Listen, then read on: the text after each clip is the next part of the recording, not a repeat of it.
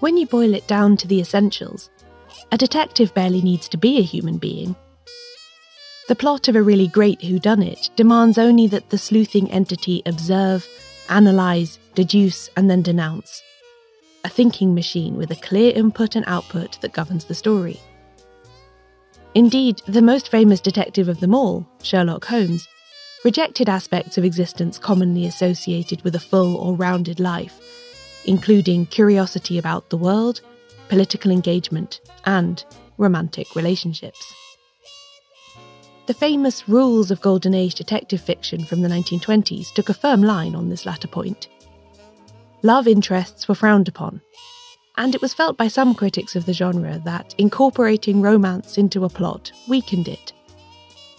And yet, some of the most popular authors from this time completely disregard this prohibition. All of the queens of crime, Christie, Allingham, Marsh and Sayers, and plenty of others besides, wove romantic storylines through their crime fiction. And I think it adds greatly to the depth and variety of what they produced. Or, to put it another way, can you imagine Peter Wimsey without Harriet Vane? I know I can't.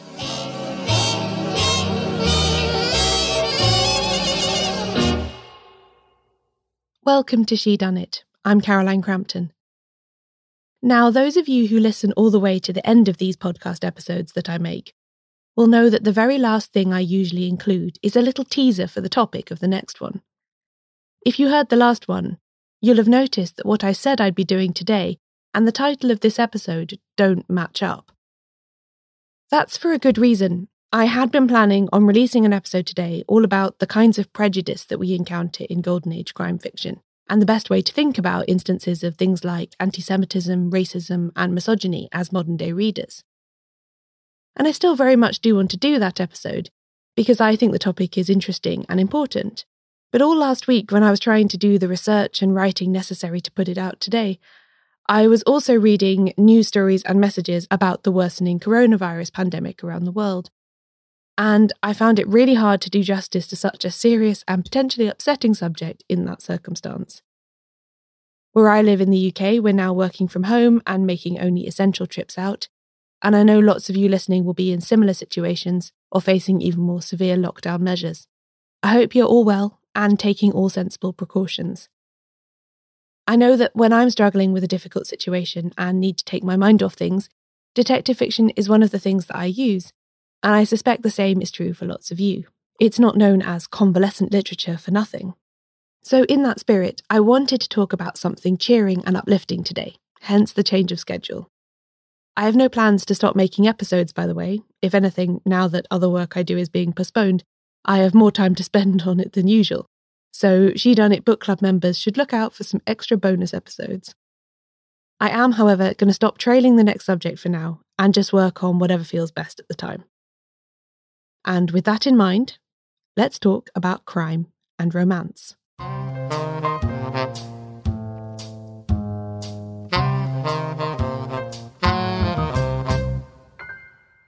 That directive about keeping romance out of detective fiction appears most clearly in 20 Rules for Writing Detective Stories by the American author S.S. Van Dyne, published in 1928 in the American magazine. Rule 3 says, "There must be no love interest. The business in hand is to bring a criminal to the bar of justice, not to bring a lovelorn couple to the hymeneal altar." His other commands are mostly to do with ensuring the author plays fair by the reader when it comes to clues and deductions. Although he does also veto, quote, long descriptive passages and literary dallying with side issues. The British detective writer Ronald Knox also wrote a set of rules around the same time that are often held up next to Van Dyne's. But he didn't have anything to say about romantic love interests. Perhaps because, in addition to penning whodunits and being an early member of the Detection Club, he was also a Roman Catholic priest. I talked lots more about the rules and their legacy back in episode 9 of this podcast, so suffice it to say here that Van Dyne's anti-love sentiment was shared by lots of critics who preferred the pure puzzle of a classic whodunit, and didn't want their crime fiction sullied by contact with what some might call real human emotion. Before I get into talking about some of the best uses of romance in detective fiction, because I am in favour of it, if that wasn't already clear, let's briefly touch upon the case against it. First, there's the idea that the introduction of romantic feelings ruins the fundamental mechanisms of a whodunit's plot. The usual complaint about this crops up when the detective themselves, or their recurring sidekick, has a flirtation or a relationship with a character involved in the murder plot somehow, because you can place a fairly safe bet that their paramour won't then turn out to be the murderer, or even an accomplice. Love bends the straight lines of a good plot, this point of view states. It messes with the careful concealment of the culprit until the final chapter. A detective in love is one who isn't thinking clearly, and who might not always act absolutely in the interests of justice too. John Dickson Carr worked with this last effect several times, perhaps most blatantly in his 1944 novel, Till Death Do Us Part. It's all there in the title. This is a story about love and trust and betrayal, which also happens to be an excellent locked room mystery. Carr's sleuth, Dr. Gideon Fell, finds himself sympathising with and even assisting a woman who he believes to be a murderess 3 times over.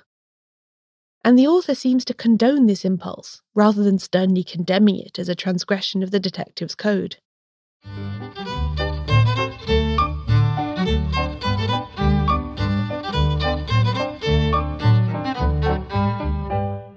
Those who find love to be the antithesis of deduction are essentially followers of Sherlock Holmes.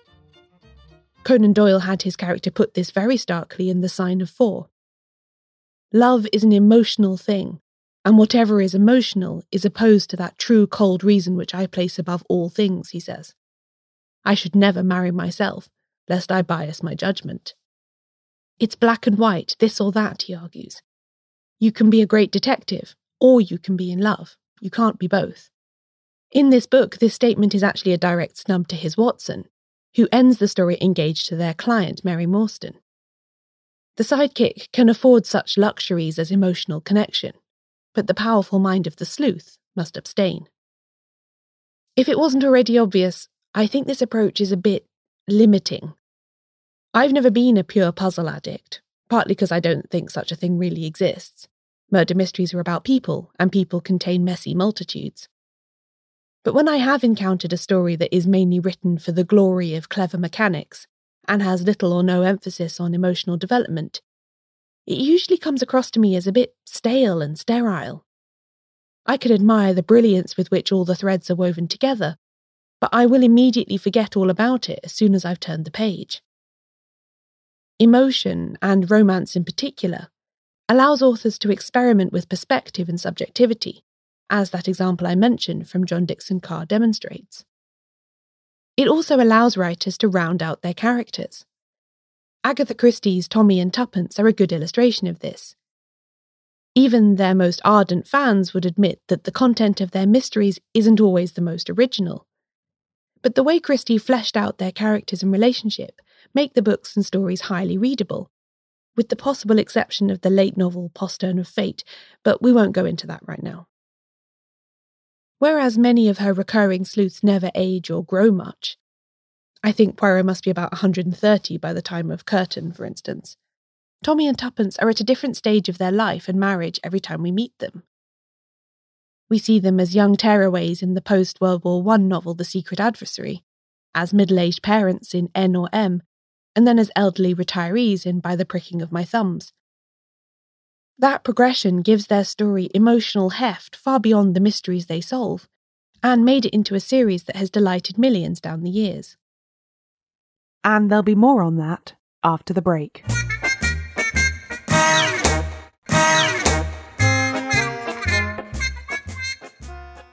Like a lot of people, I think, I don't always analyse my own reading habits in great detail. Within the detective fiction genre, I know that I gravitate towards particular authors and reread particular books, but I'm not always considering what it is that attracts me to some stories and not others. When I started putting together lists of books to talk about in this episode, though, I came to realise just how important emotional depth is to me in crime fiction. Almost all of the works that I return to over and over again contain elements of romance or friendship beyond what might be considered within the rules. I'm obviously not alone here, as evidenced by the fact that all 4 of the Queens of Crime made substantial use of these tropes in their works. As 4 of the best-known and most widely read authors who began publishing in the 1920s, Marjorie Allingham, Agatha Christie, Ngaio Marsh and Dorothy L. Sayers can, I think, be reasonably considered a definitive authority on this topic, and every single one of them had a lot to say in her books about love, or the lack of it. Let's dispense with Christie first, since despite her prolific output and huge reputation, she's actually the least interesting writer in this way. Other than Tommy and Tuppence, she mostly used romance either as a motive for murder, such as all the times that unrequited love or adultery end in violent acts, or as a bit of light relief. Poirot's sidekick Captain Hastings is always falling for pretty girls during their cases, which he is gently and lovingly mocked for by his friend. Poirot himself, of course, has his version of the woman in Vera Rossakoff, a mysterious countess who appears in The Big Four from 1927, and then 2 subsequent short stories. Perhaps her most memorable turn is in The Capture of Cerberus from the 1947 short story collection, The Labours of Hercules. She is to Poirot a woman in 1,000, in 1,000,000. This story is the last one in the collection, and after Poirot has cleaned up the canine crime, there is a short scene between him and his secretary Miss Lemon, during which the latter deduces that her boss is once more thoroughly smitten with the Countess. Vera never appears in a Christie book again, and her whole character is flamboyant to the point of stereotype. So I think we can safely conclude that Christie only ever intended her to be a light-hearted diversion for her sleuth. But I do find that this interlude makes Poirot a more appealing character. Even the great egotist, with all of his pride in his little grey cells, can be conquered by his affections for a former jewel thief with an extravagant taste in cosmetics.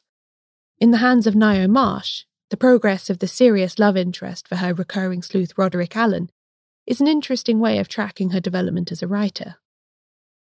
The Scotland Yard detective Allen is a bachelor in her first 5 novels, and although he's fairly susceptible to pretty women, he doesn't form any lasting attachments. That changes in 1938's Artists in Crime, when he meets the painter Agatha Troy on the boat on his return trip from New Zealand after the events of Vintage Murder. Once the ship docks, Troy goes off to teach at an artists' colony, and when a murder takes place there, Allen happens to be staying nearby to investigate. So far, so predictable, and it's a scenario that has often been criticised as a transparent imitation of the Whimsy Vane romance. Not everything runs smoothly for Allen and Troy, although they do eventually get engaged and married in a later book. The part that I think shows how Marsh went her own way and left Sayers' influence behind comes in books like Final Curtain from 1947 and Clutch of Constables from 1968, when Troy becomes the main protagonist with Allen left in the background. Although I do really like many of Marsh's books, I can't deny that her sleuth is, well, boring and somewhat forgettable. Agatha, though, only gets more interesting as the books go on. Using a romance for her detective was a brilliant tactic by Marsh, since it simultaneously made Allen less two-dimensional, while also allowing her to introduce another recurring character for future books. Since Marjorie Allingham's Albert Campion started life as a parody of Lord Peter Wimsey, it's not that surprising that his romances also have some Sayers-esque flourishes to them. In 1930's Mystery Mile, there's a very well-handled one-sided romance between Campion and his old friend Biddy Paget, although it doesn't necessarily end very happily for him. Then, like Allen, he has a romantic arc that spans many books with Amanda Fitton, who first appears as a 17-year-old in 1933's Sweet Danger. She resurfaces in The Fashion in Shrouds, now grown up and working as an aerospace engineer, and in the course of the case she and Campion pretend to be engaged as part of the investigation. As ever with Allingham's work, there's a good deal of the Woodhouseian farce to it, and the will-they-won't-they nature of Amanda and Campion's romance over multiple books absolutely has that quality. But as her sleuth matured as a character and threw off some of his sillier mannerisms, Allingham was able to use the relationship to add depth and gravitas to her stories too. This is especially evident in the World War II story Tiger in the Smoke, which is generally considered to be among her best work, and in which Amanda plays an important role.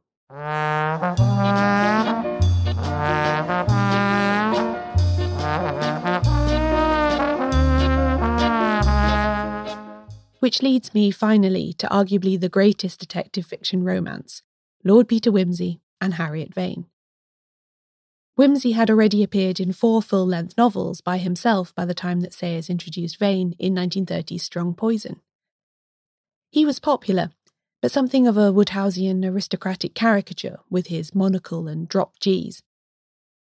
In 1925, Sayers wrote to a friend that the process of constructing a Wimsey story was, quote, rather like laying a mosaic, putting each piece apparently meaningless and detached into its place, until suddenly one sees the thing as a consistent picture. She also said that the whole thing was, quote, most effective when done in the flat. Later, she said that her novels showed signs of becoming round, meaning that she was leaving this two-dimensional structure behind in favour of something more developed and less tied to the classical conventions of the whodunit. I think her genius in giving Lord Peter a love story, which plays out over 4 books published in the span of 7 years, was to never allow the romance to have greater priority in the plot than the detective's inquiry. It amplifies and enhances the mystery, rather than detracting from it. We see this perfectly in Strong Poison. Peter's instant sympathy and affection for Harriet Vane upon seeing her in the dock being tried for murder is the impetus he needs to set out on the investigation that forms the spine and major subject of the book. The same goes for Have His Carcass, where their increasing emotional entanglement is still subordinate to the sleuthing they do together. Harriet finds a body while on a solo walking holiday, and she only summons Peter to help her with great reluctance, and because, despite everything else, she still has great respect for his abilities as a detective.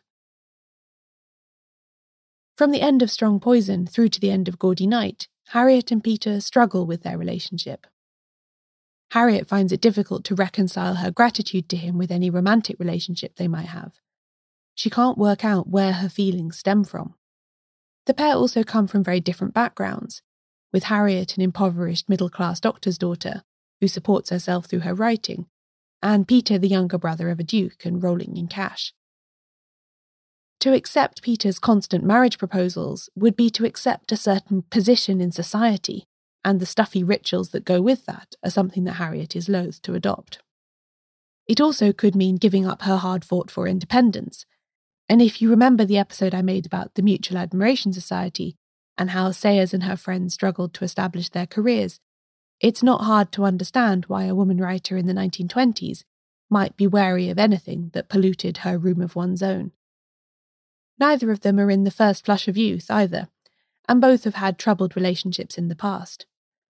They're awkward and short-tempered with each other, both scared of revealing their true feelings or offering a commitment the other might refuse. This makes them much more readable. Their romance is no saccharine fairy tale, but rather a story of 2 prickly, intelligent people working out if they want to spend the rest of their lives together, and if so, how to do it. In Gaudy Night, Sayers makes the unconventional decision to make Harriet, not Peter, the central figure of the book. She returns to the Women's College in Oxford, where she got her degree, to help the staff there to solve a poison pen mystery. She's plunged into all kinds of questions about women's work, structural misogyny, and whether there is such a thing as an equal marriage. Once again, the aspects of this that relate to her connection with Peter are all there because they are relevant to the mystery plot first and foremost, meaning that there's no sense that one thing detracts or distracts from the other. Like when Agatha Troy takes centre stage in Marcia's Final Curtain, in Gaudy Night, we get to see Harriet not so much as Peter Wimsey's love interest, but as a person with an interior life of her own. It benefits the novel greatly to diversify the perspective like this, and for readers of the whole Wimsey series, it's just really interesting to see the central sleuth from other books through someone else's eyes. Over the course of their romance, Harriet and Peter evolve their own way of speaking to each other. They like to trade quotations, make puns, reference literature they both enjoy, and they do this more and more as they grow more comfortable and intimate with each other. In my experience, this can be the most controversial aspect of the way Sayers wrote their dynamic, since some readers don't love having to look up medieval devotional texts and Latin verse to understand what's going on. Personally, I enjoy the searching it requires, and find that understanding their references enhances my understanding of the characters, but I get that footnotes in a whodunit are not everybody's cup of tea. The subtitle of the final full-length Harriet and Peter book, Busman's Honeymoon, tells you just how expert Sayers had become at the balancing act between crime and romance. A love story with detective interruptions is how she described it.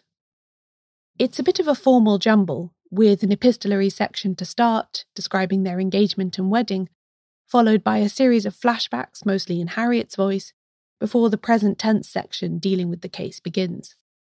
The book started life as a play that Sayers co-wrote with her friend Muriel St. Clair Byrne, so it's not that surprising that the novelised version is a little clunky and relies on visual set pieces. From a romantic narrative perspective, though, it's kind of extraordinary.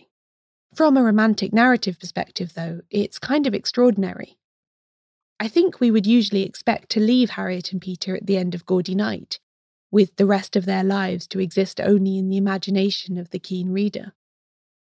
But Sayers actually tried to write out what a happily ever after might look like when the characters are set on a partnership of equals. In the dedication, Sayers wrote that "It has been said by myself and others that a love interest is only an intrusion upon a detective story. But to the characters involved, the detective interest might well seem an irritating intrusion upon their love story." This was her answer to that dilemma. And although it's not as strong a work as Gaudy Night, say, it's still a pretty good yarn. Sayers' approach to romance in detective fiction has been very influential on the genre. As well as her contemporaries like Marsh and Allingham, generations of writers following have followed her lead in mingling the two kinds of plot. Ellis Peters, Ruth Rendell, Barbara Mertz, and others all published books that reveal aspects of the Whimsy Vane template. I personally really enjoy the work of Ellie Griffiths, a crime writer working today, and I think her long-running Ruth Galloway-Harry Nelson romance also has its origins back in Sayers, even if there's a bit less quoting of John Donne. Jill Peyton Walsh has written 4 follow-on novels that focus on Harriet and Peter, after Sayers' own stories run out. And I think they work because of the enduring appeal of that relationship. I'll talk more about this in another episode, but although Golden Age detective fiction continuations have become quite popular in the publishing industry recently, they're often pretty hard to pull off as anything other than pastiche. Although she writes a decent Harriet Vane, Walsh wisely doesn't attempt to imitate Sayers' prose, and she also goes to the trouble of inventing fairly decent mystery plots for the married sleuths to tackle. They age through her books too, appearing as newlyweds in Throne's Dominations, and then they're in their 60s by the time of The Late Scholar.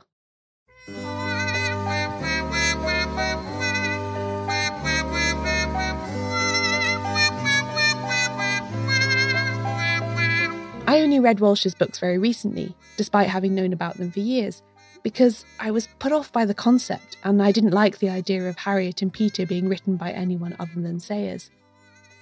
But having now inhaled them all in a matter of days, I can see that I was wrong. They really work, for the reasons that I've already outlined, and just because the characters have such enduring appeal.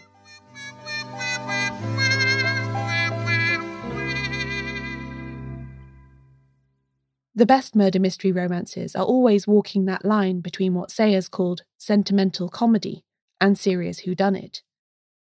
The really outstanding ones fuse the two to make something entirely new.